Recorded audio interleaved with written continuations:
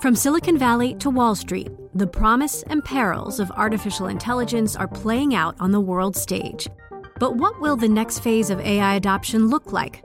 Which companies, from big tech to startups, will dominate? And where do the risks and unintended consequences lie? I'm Emily Chang.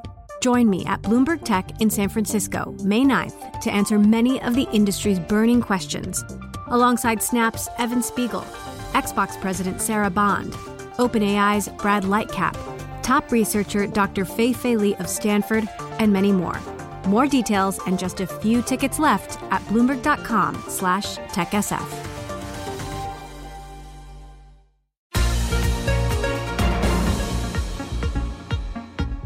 Welcome to the Bloomberg P&L podcast. I'm Pim Fox, along with my co-host, Lisa Abramowitz. Each day, we bring you the most important, noteworthy, and useful interviews for you and your money, whether you're at the grocery store or the trading floor. Find the Bloomberg P&L podcast on iTunes, SoundCloud, and at Bloomberg.com.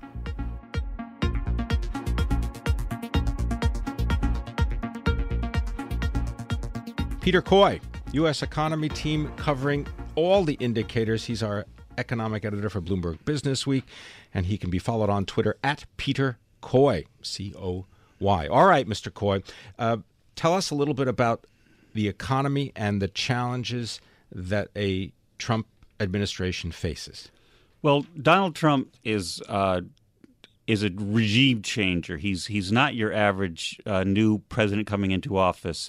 He's got incredibly ambitious goals. He wants to really change things a lot, and he has vanquished his political opponents, but can he as easily vanquish his economic challenges? And that's the question I have. I mean, specifically, he's vowed to cut taxes, but he's also planning to increase spending quite substantially. And the question that I have is, aren't there going to be some Republicans who don't want to see the deficit expanded dramatically, and how is this going to work? Exactly. So the pair of nonprofits in Washington, the Committee for Responsible Federal Budget and the Urban Brookings Tax Policy Center, did a joint report looking at Trump's sort of the handcuffs on him, the economic handcuffs, and saying that if you look at Trump's plan, as you said, he wants to cut taxes dramatically, but he wants to preserve the big cost centers of the federal budget, which are Social Security and Medicare, and he wants to keep defense spending on track or raise it.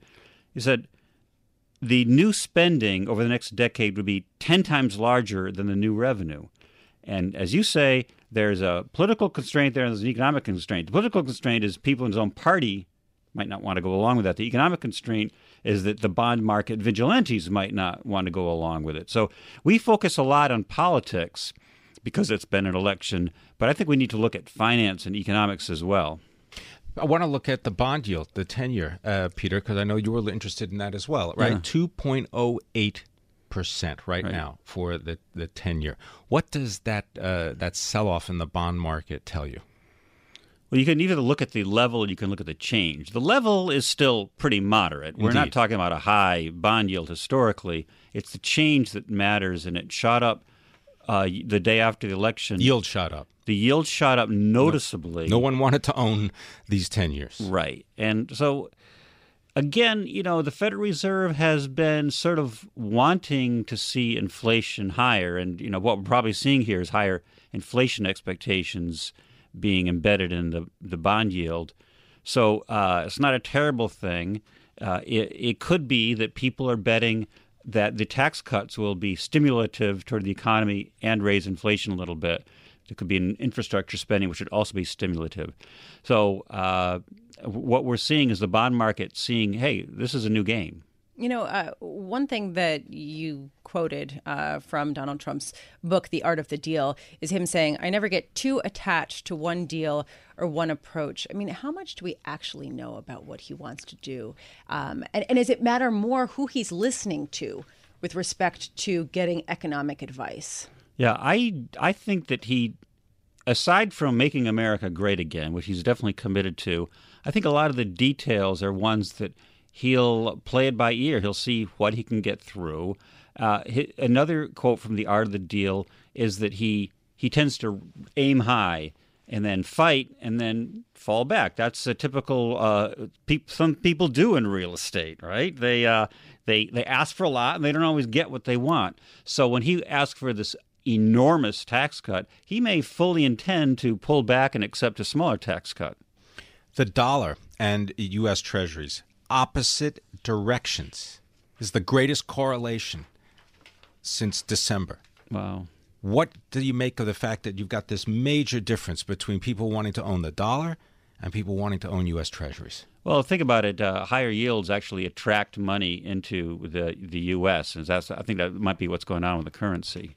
Well, there's also the flip side of that, which is the depreciation of some currencies that might be of nations that might be negatively affected by a new trade deals from the U.S. So you've got the Mexican peso moving quite a bit, and you've got Europe with its own issues. There's a lot of dynamic action behind there, and there are a lot of people who are stepping back entirely at this point and trying to wait and see how this shakes out. Peter Coy, U.S. economy editor at Bloomberg, thank you so much for being with us. It's really fascinating to see the negotiations going forward and how this will work when you actually have to get to the bottom line.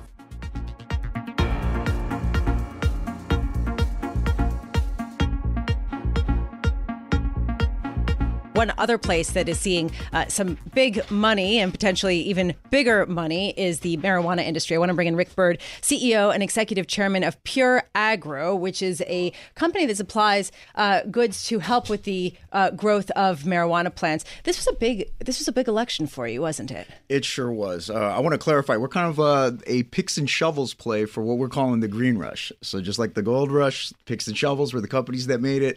We feel we're picks and shovels. We just supply the equipment, nutrients, and typical farming products. So let's go over what happened on Tuesday. California voters and those in Massachusetts, Nevada, and Florida, North Dakota, all passed some measures, whether it was medical marijuana or also recreational marijuana, making it legal. How concerned are you that this could get reversed with an anti-drug Republican administration?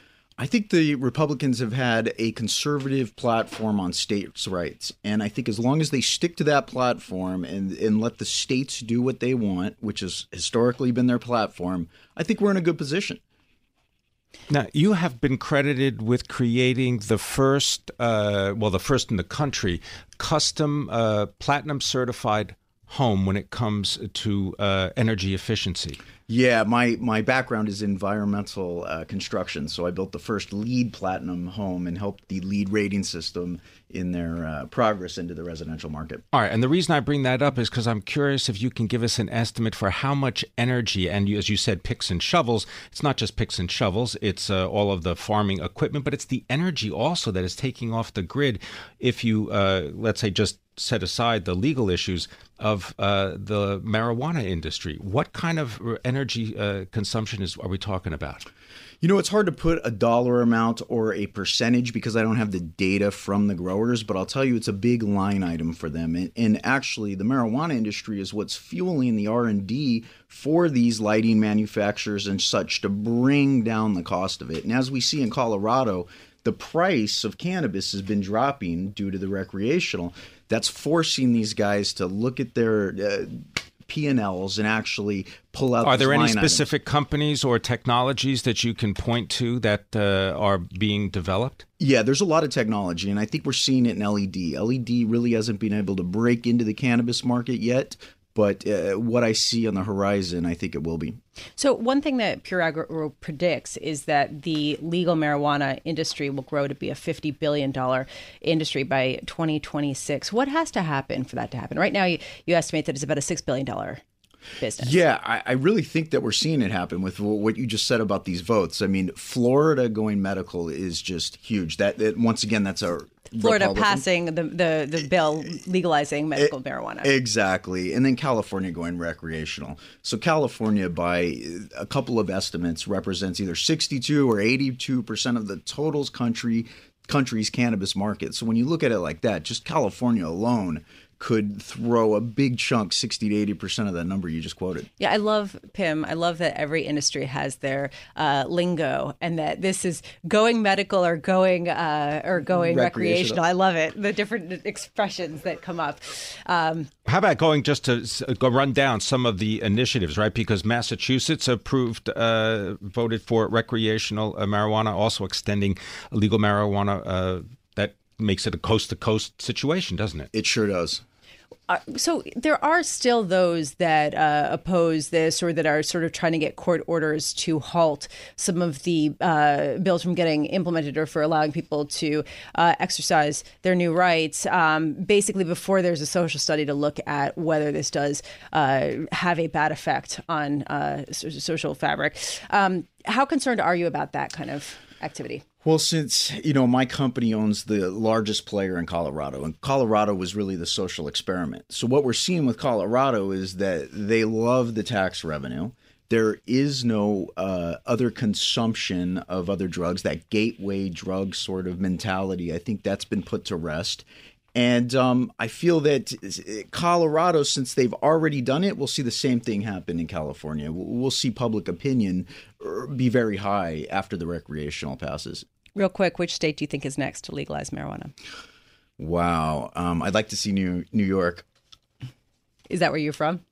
I'm bi-coastal. Thank you so much for being with us, Rick Byrd. A fascinating time for the marijuana industry. Rick Byrd, CEO and Executive Chairman of Pure Agro on the marijuana business, which could grow to be $50 billion in the next 10 years. Definitely a big industry, definitely something to watch. And I know, anecdotally, speaking to many traders out there, that it is something that they're watching as a potential profit boon and something to bet on. So it'll be interesting to see how they do that with a picks and shovels type of play or not. This is Bloomberg.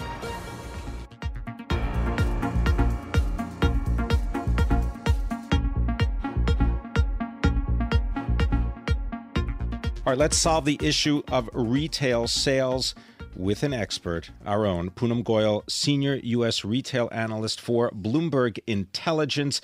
Poonam, where do you want to start? You want to start with Macy's and Kohl's, and then I know we get Nordstrom's after the close today. Yeah, sure. We can start with Macy's, I guess. That's the largest department store. So let's start there. I think, overall in the department store channel, you're seeing the stocks rise. The last I checked, high single digits. And that strength is coming from the sales weren't that bad. I mean, that's really it. They were still down, but they weren't that bad. So I think the optimism really comes from there. Kohl's was a big surprise. They actually beat by 10 cents. Which is a big number. Sales, they missed a little. The beat was entirely on better expense management. So very good numbers out of Kohl's. On Macy's, the numbers were weaker, but the guidance was better. They expect same-store sales to be less negative for the year, which is good for the fourth quarter. So what's behind the less negative outlook, which is, by the way, so encouraging? I mean, it makes me just want to run out and buy something. What's behind it? It's all about inventory. It's all about inventory management. Retailers have been really in this spiral of, too much inventory, have to discount, reduce the sales. And at the end of second quarter, they were lean on inventory. They maintained that inventory discipline. They're continuing to pull back orders from wholesale, and that's helping their margins, and it's allowing them to discount less. So that's really the magic behind why things are less bad. Traffic is still down, so that continues to be the case. Do you think that this is worth it? I mean, I'm looking at Macy's shares, and they're up 8%, you look more than incredulous. 8%. You look I'm just, I've got to hear. I mean, I know. Poonam is saying, that basically it's less bad. Let me add to this. Let me add to this. This is the seventh consecutive quarter in which sales and profits have both declined. Correct. Correct. Macy's made, I love this, 0.2 cents for every dollar it took in revenue. I didn't do the math, but I assume you're right. Yeah. Right. Okay. But I mean, you can't do that for very long, can you? No, I think that's the problem for retail, though, right? In general, we're in this position where consumers are not going to stores. And if they are, they're choosing when and how and where they shop. They're shopping more online. So these retailers, by nature, have to evolve. And Macy's today said something about that. They hired Brookfield yes, Asset Management, exactly. because they got a big base of real estate, right? I mean, they got that Union Square store in San Francisco, Which for example, sold. $250 million. Yeah. But, Herald Square is still on the table, and that's what everyone's eyeing for. So I think they're taking baby steps on their real estate. But when the Herald Square deal strikes, what it is, What do you think that's going to look like? Can you give us some idea of the shape? So I think it's going to be the last one that they do because it is the largest and the most complex. This is for the New York City flagship store. This is for the New York City Herald Square, the iconic Macy's store.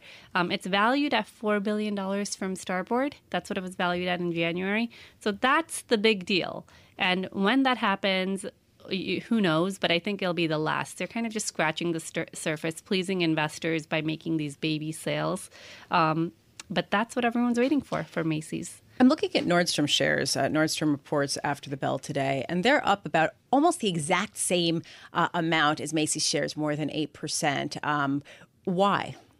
I mean, I think everyone's just expecting less negative news, but probably more positive from Nordstrom. So Nordstrom wasn't really supposed to follow the weakness that we had expected originally from Macy's and Kohl's because they had an anniversary sale shift. So if you recall their anniversary sale that they have every year, a week of that moved from the second quarter into the third quarter. And that was supposed to help Nordstrom's results. We expect it to help Nordstrom's results. But just by seeing better numbers out of Macy's and Kohl's, I think the market in general is more positive on the department stores. Could the better than expected numbers have anything to do with a stronger economy than many analysts were expecting? I don't think there's much that has changed in the economy if you look at the third quarter. Macy's cited very good back to school, and so did Kohl's. So I think that's encouraging. But things did soften in September, and then we're kind of flattish in October.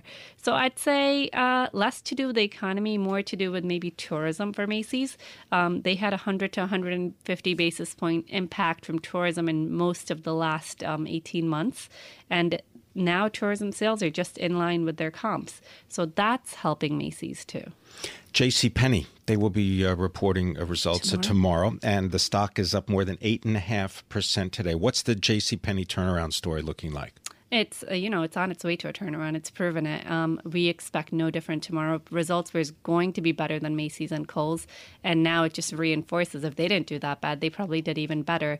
Appliances, focus on home, private label, Sephora. I mean, those are all positives for the company. The company probably will not or will take a long time to go back to $17 billion in sales. It's right now at under $13 billion.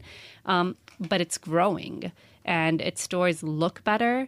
Its digital platform is improving. They're making all the right steps to differentiate. Marvin Ellison is really pulling this one out. He is. He's doing a good job. He's differentiating the department store. Well, you talked just in general about the online presence. I mean, how much are you learning, given Kohl's and Macy's earnings today? How much have you learned about the progress they've made on that front? I think they've all made a lot of progress, but online still isn't the bulk of their sales. Does it need to be?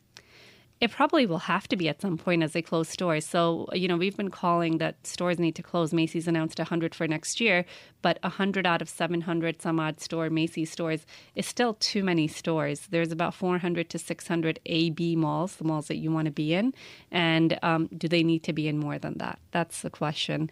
So will online grow to be more than just 10% of retail sales? Absolutely. At some specialty apparel retailers, it's anywhere from 25 to 30%. Department stores, I think, are still scratching in the low double digits. So there is more opportunity there. Buy online, pick up in store has great attachment rates. That's helping them. That's a plus for them when they compete against Amazon that doesn't have those locations. But we should see fewer stores down the line, if not fewer, at least smaller stores. Smaller stores for Macy's, indeed. And we're also going to be getting Walmart results a week actually from today, right? Right. Walmart. Next week. And their stock is up 16% so far this year. Thanks for listening to the Bloomberg P&L podcast. You can subscribe and listen to interviews at iTunes, SoundCloud, or whatever podcast platform you prefer. I'm Pim Fox. I'm out there on Twitter at Pim Fox. I'm out there on Twitter at Lisa Abramowitz1. Before the podcast, you can always catch us worldwide on Bloomberg Radio.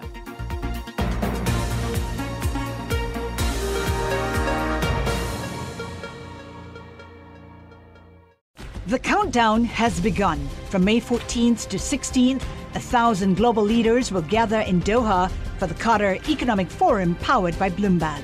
Join heads of state, influential ministers and leading CEOs to make new connections, gain unique insights, and uncover valuable opportunities in one of the world's most rapidly rising regions.